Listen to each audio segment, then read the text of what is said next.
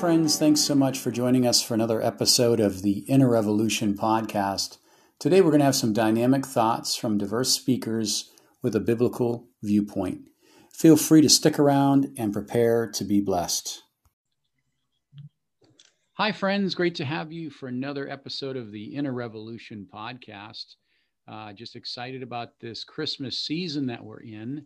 And we thought we'd do a podcast today on the Advent in preparation for Christmas. This season is so beautiful and just the birth of our Savior. And I have a special guest with me today. His name is Jack Terzue. And Jack is a dear friend. I've known him for many years, but I've asked him to come on today and share with us his heart on the Advent and anything else associated with that. But just before he comes on, I just want to say Jack is a husband of one, a father of four, and he's got four beautiful daughters between the ages of 6 and 10. And he's a beautiful believer, been 20 years serving the Lord as a follower of Christ. And he's a deacon in his church, but also he's a lawyer. So he's a good friend to have and just a real faithful man of God. So Jack, welcome. Are you there? Hey, greetings. Yes. And just one quick point of correction. My daughters are 6 to 12. That if I had 4 from 6 to 10, my poor wife, she would have really. That's a good point. So yes, I have a 6-year-old, 8-year-old, 10-year-old, and a 12-year-old. All delightful. The light of my life. Wow. And God bless your dear wife too. I think Amen. Wives are heroes, unsung heroes. That's for sure. That's the truth. Well, greetings and of course, Merry Christmas to you and your family, and of course, all of your listeners out there in podcast land. Today, as you stated, I wanted to focus our thoughts toward Christmas and this Advent season, particularly about responding to our circumstances in the spirit rather than the flesh. You know, Christmas is called a time of joy, peace, and hope. And around this time, you'll notice that those 3 singular nouns are usually emblazoned all over the place, hanging from street lights, in stores, offices, and even on postage stamps. Like I said, I have 4 daughters, 6 through 12. And as I was tucking them in last night, I asked each one of them questions like this. Hey, when you go into Target and you see gigantic, tinsely, bright red signs that say joy, peace, or hope, what do you think Target means? What does the retail world really mean by joy, peace, and hope? And the discussion went something like this. The world, which is surrounded by these words, either does not know the giver of the gifts or does not receive him. And so joy comes to mean worldly, circumstantial happiness. Peace comes to mean no stress, no difficulties. You know, think Hakuna Matata from The Lion King. No worries for the rest of your days. And hope comes to mean an expectation of getting what you want.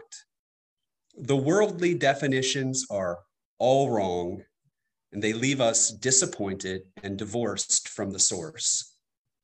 So imagine, if you will, for a moment, that you're hiking up the Colorado River. You're sheltered by many lovely canyons. You have shade and fresh water aplenty. You briefly turn a corner away from the river and you come upon a group of bedraggled hikers laying out in the sun. They are literally perishing from dehydration, exposure, and hunger. And then something very bizarre catches your eye. They have strung up elaborate and beautiful decorations that say water, shelter, food. I mean, even though they've surrounded themselves with truthful sayings like our joy, peace, and hope, they're totally missing the true source, which is the river right around the corner. And they're dangerously close to missing their day of physical salvation. Now, fundamentally, we know that circumstances are difficult for humanity every day of every year. And the Christmas season doesn't really give us a break from those difficulties. Like you said, I am a trial attorney. This week alone, I've spoken to someone whose parents both died of the coronavirus on the same day. I talked to someone who accidentally killed someone else in a car accident. I talked to someone who was attacked by her teenage son. I talked to another teenager who was arrested and charged with drug dealing. I've talked to many people who've lost their jobs, their homes, their loved ones, etc. And many of them are believers. So how does this square with joy, peace, and hope? I mean, can the definitions from the world possibly be achieved? The answer is no.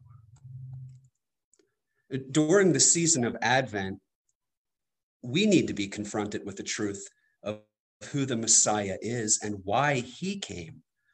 He didn't come in power. He came in humility. He didn't come to be served, but to serve and to give his life as a ransom for many. It's because of our sin that he came. He came into a world that has desperately tried to unseat him from the throne. And he calls us to minister to that same broken world as his humble servants. So how do we respond to God's word and his calling? There's this ancient battle that is talked about in Galatians about how the desires of the flesh war against the spirit. And it finds a very compelling example in the nativity story itself. Two people will hear the incredible news of the Savior. Two people will be deeply troubled. One person will respond in faith and submission. One will respond in anger, vengeance, and destruction. The New Testament basically opens with Rome at the center of world power, and Herod the Great is king over Palestine. Now, Herod is Jewish, not by lineage and not by faith, but in name only, probably to appease his Jewish subjects who deeply resent Rome's occupation of their land. And in that land, in a town called Nazareth, there's a godly woman named Mary who is engaged to a godly man named Joseph. And, we don't have time to read the whole narrative now, but in Luke 1, 26 through 29, the angel Gabriel visits Mary with a message. And verse 29 tells us that Mary was greatly troubled. She was going to become pregnant with the Savior of the world by the power of the Holy Spirit. But how could this be? She'd never been with a man. She was a virgin. And how was she going to explain this to Joseph, her family, her town? And of course, going through her mind is that they're going to think she's an adulterer, which is horrible in itself, but the penalty under Jewish law is up to death. So you can see there's got to be a tension going on there between the flesh and the spirit. And how is she going to respond? In fear, in protest, in trying to force God's hand in some other way, in stubborn refusal? No. Her words in verse 38 are memorialized. Behold, I am the servant of the Lord. Let it be done to me according to your word. And how does the Lord respond to her faith? He confirms his plans through multiple people: Joseph, Elizabeth, Zechariah, John in the womb, the shepherds, Simeon, Anna, the three wise men, not to mention multiple dreams about where to move and where to stay. Look at the text in verse 29 and compare it to verse 46. Mary goes from being troubled to her soul magnifying the Lord. Mary's prayer so mirrors the prayer of Hannah in 1 Samuel chapter 2, when Hannah dedicates Samuel at the temple. I really do wish I had time to go through all the parallels in those prayers, because in Hannah's song, she describes a Messiah who would come to preach the gospel to the poor, proclaim release to the captives and recovery of sight to the blind, to set free those who are oppressed, and to proclaim the acceptable year of the Lord. And Mary follows Hannah's prayer structure, recognizing that the anointed king has come. And Mary recognizes her need for salvation, which can only be accomplished by grace. When you're walking with the Lord, you are going to experience a hope and joy like Mary did, regardless of the great difficulty in your circumstances. Why? Because you know that God is totally in control and that he looks upon and cares for we of humble estate, and he intervenes in our lives. You do not have to control anything. You are not forgotten. In him, you are forgiven. So you can magnify him and recognize his sovereignty in your troubling circumstances. Now that's Mary with the true joy from surrendering her will to Christ. But hit the pause button there and then put your finger on Matthew chapter 2. We're going to be introduced to King Herod the Great, who's getting ready to receive some very important messengers, the wise men who have seen the star in the east and who have made their long trek to Jerusalem. They come to King Herod and they ask, "Where is he who has been born King of the Jews? For we have come to worship him." And what does verse 3 say? Herod was troubled when he heard this. Mary was troubled and Herod was troubled by the same news. We know Mary's response, but what was Herod's response to the news? He makes inquiries of the wise men. He makes inquiries of his chief priests and scribes who searched the scripture, and they actually know that the Messiah would be born in Bethlehem. And then Herod deceptively tells the wise men to go figure out where the child is and send word so that he too could worship. Yet, in Herod's heart, his desire was to destroy the Christ. Notice, the works of the flesh always want to destroy the work of the Spirit. Herod is presented with glorious news from incredible men, which was confirmed by the priests and scribes. And Herod thinks he's going to lose his power and his control, and that drives him mad. We learn later on that he puts all the firstborn males in the land to death, and yet he still could not succeed against the plans of God. Both Mary and Herod are presented with words that trouble them, and both respond. Mary responds according to faith, and Herod responds according to the flesh. You know, this Christmas, we can respond to God's word and his calling with faith and submission to him, trusting him absolutely in our circumstances. He is more attractive than what the world can offer, and he is not surprised or alarmed or limited by our circumstances.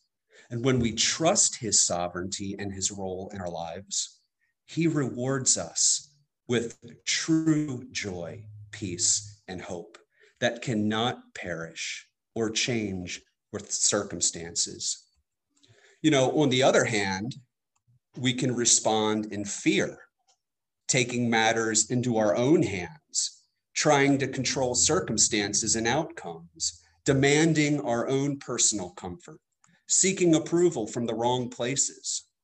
Our joy will at best be circumstantial happiness until the novelty wears off. Our peace will only linger for a moment until the next wave of adversity comes. Our hope would disappoint because the things of the world cannot offer the security our hearts desire.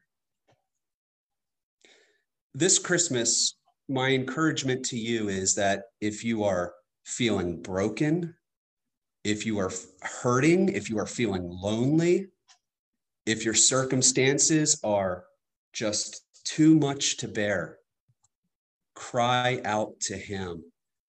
Jesus is calling you to lay down your burdens and to follow him. He wants you to trust him and his direction in your life. He's calling us to come and be satisfied from the true source. My encouragement for all of us is that we would let him begin the healing and to put a true joy, peace, and hope in our hearts this Advent season. Amen. Thank you, Jack. Those were some pretty stirring thoughts. So much encouragement too. I mean, the contrasts and the illustrations. I want to kind of revisit a couple of points there. And I think as we are going about our days and maybe out there shopping and getting Christmas gifts, or just talking with people like you had mentioned in your, just talking with different clients, the world is definitely broken. They're driven, they're unhappy, they're scared. There's a lot of emotions, I feel like, in the atmosphere these days, with a lot of uncertainty. And you started off with just this amazing statement about either we respond in the spirit or the flesh. And then you defined peace, joy, and hope from a secular point of view. And I mean, advertisement certainly, marketing certainly capitalizes on, you have to have everything, you have to please, the gift that you give must be perfect, but there's no emphasis. You said the statement, they do not know the giver. And I thought just for a minute, in that great illustration about the hikers, I mean, I like to hike, but it'd be crazy to see them dying of thirst and there's a river right around the corner. I mean, that would be absurd. But you said that great statement, they don't know the giver, and therefore their peace is just avoiding stresses. Their joy is circumstantial, and their hope is all about what I can get, expectation. So maybe for a minute, talk about the giver. Yeah. So we have this incredible giver who sees the lowly estate of man. There is this hymn that we sing, "O Holy Night," and there are these two verses in there that it's the end of the first verse, the two lines in there: "Long lay the world in sin and error pining, till he appeared, and the soul felt its worth." Those lines always stir me, because for 400 years, from the close of the Old Testament to the beginning of the New Testament, there was silence. Long lay the world in darkness, and then suddenly the Lord, and he becomes a child. He is humble. He is poor, and he becomes one of us. And he lives a perfect life, and he willingly gives, he exchanges his life for ours so that we don't have to perish. And he does it freely. It's his to give up. It's his to lay down, and he does it freely. That is the gift giver that we have. He rejoices when we come to him, and his plans for us are for good and not for evil. And he desires to work, and he does, he works all things together for the good of those who he calls. And so, here is this amazing good God that has provided all of our heart's needs and has gone and prepared a home for us in eternity, where there is no sorrow, where there is no suffering, no sadness. He's just incredible. So, there is this concept, this error in thinking for those who don't know the gift giver, that he is somehow out to hurt us, or that bad things happen to us because God is wanting to hurt us. And they don't know the gift giver, because that's not what he's out to do. He is gracious, and he is kind, and he is merciful. I love that. When someone knows the heart of the giver, then the gift becomes more precious.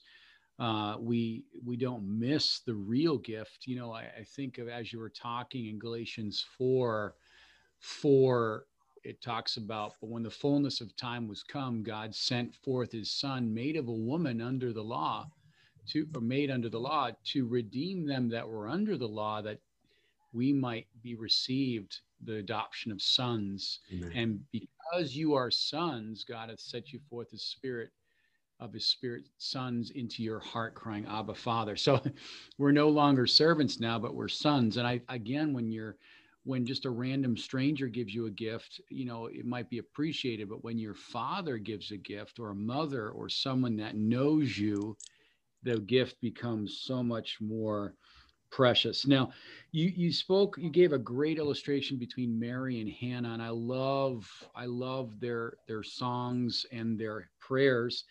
And then you talked about both being troubled, Herod being troubled because he was an insecure leader. Boy, yes, an insecure person. Insecurity is directly connected to shame, but insecurity can be such a devastating expression, can't it?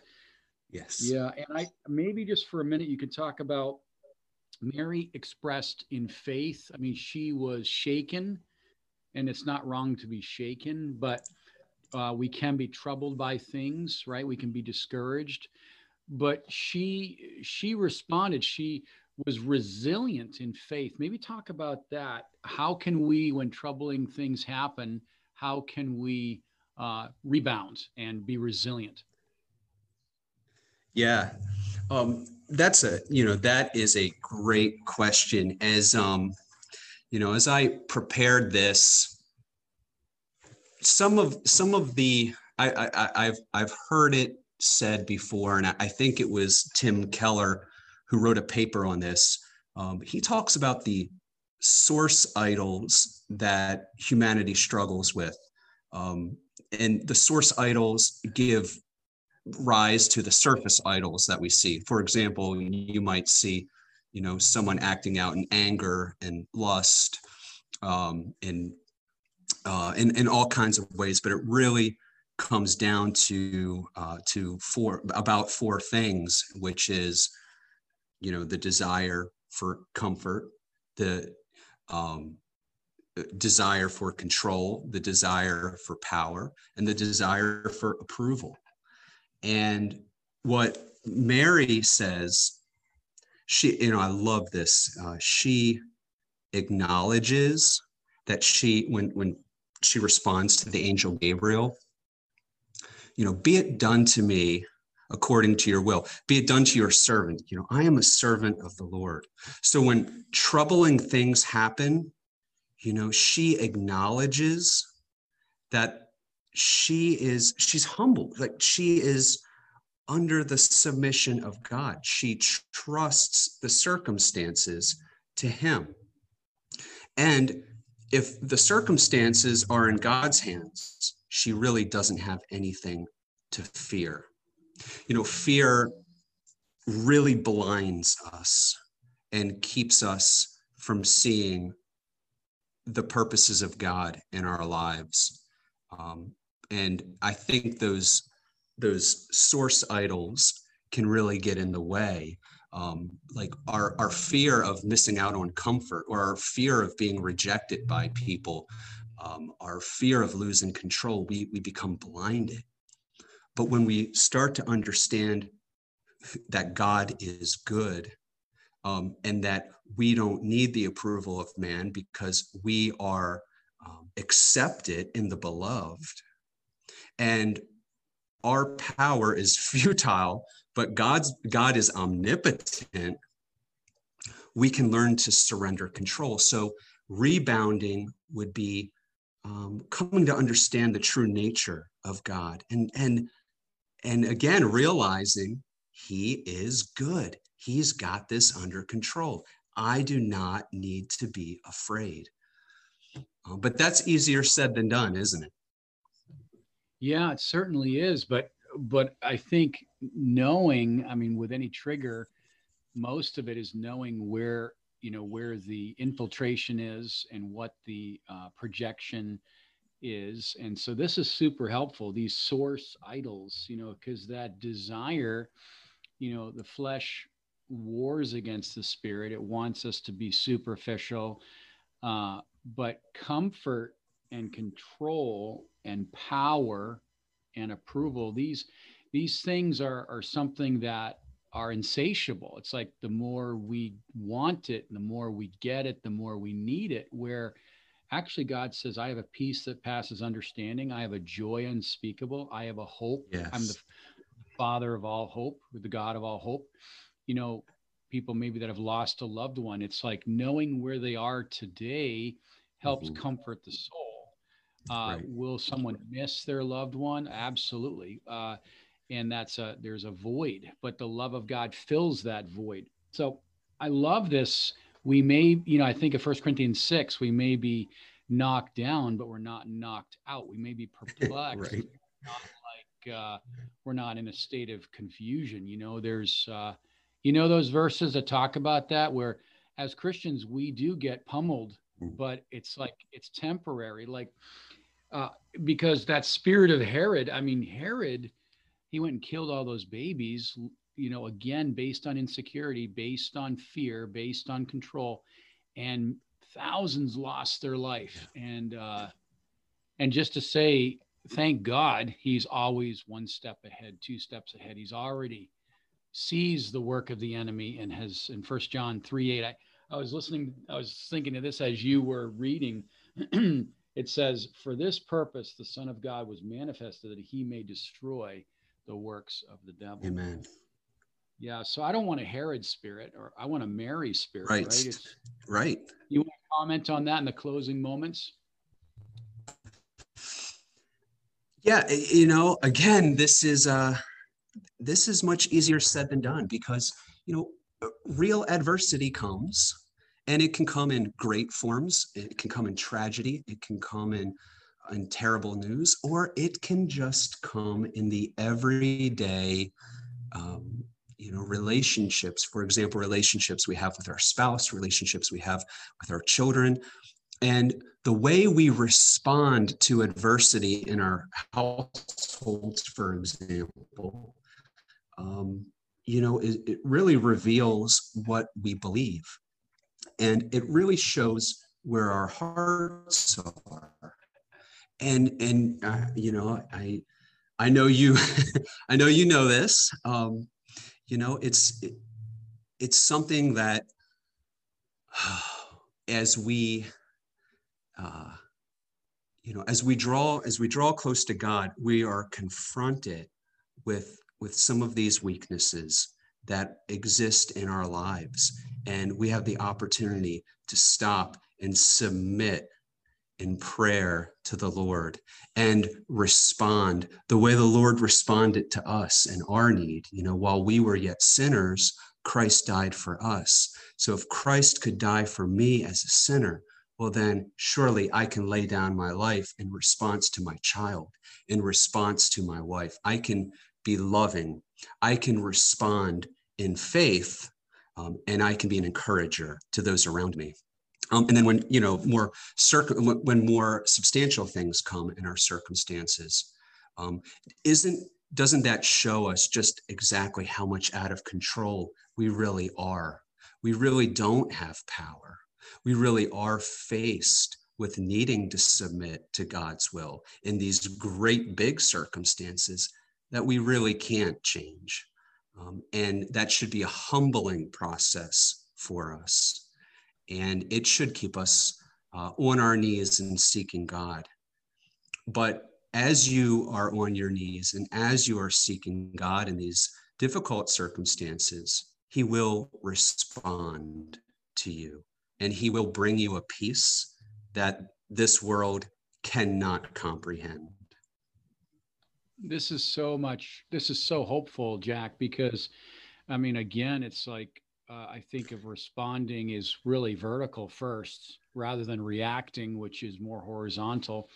We react out of fear. Maybe we react because the plan has changed, or we're nervous because maybe my expectation is not going to be met. But I love what you're saying about the family unit here. It's like, again, we face the Lord first, and then we face the trial, or we face the person, or we face the financial or the health, or because it goes right back to the very first thing you said. God is good. Well, maybe I'm not experiencing the goodness of God. Well, I would say this: how do you define his goodness? I mean, is it just, God is good if I get my Cadillac and my 401k? You know, like you said at the very beginning, we have a very secular definition to the attributes and words of God, but really, God is good. Like, he has given us breath, he's given us understanding, he has given us.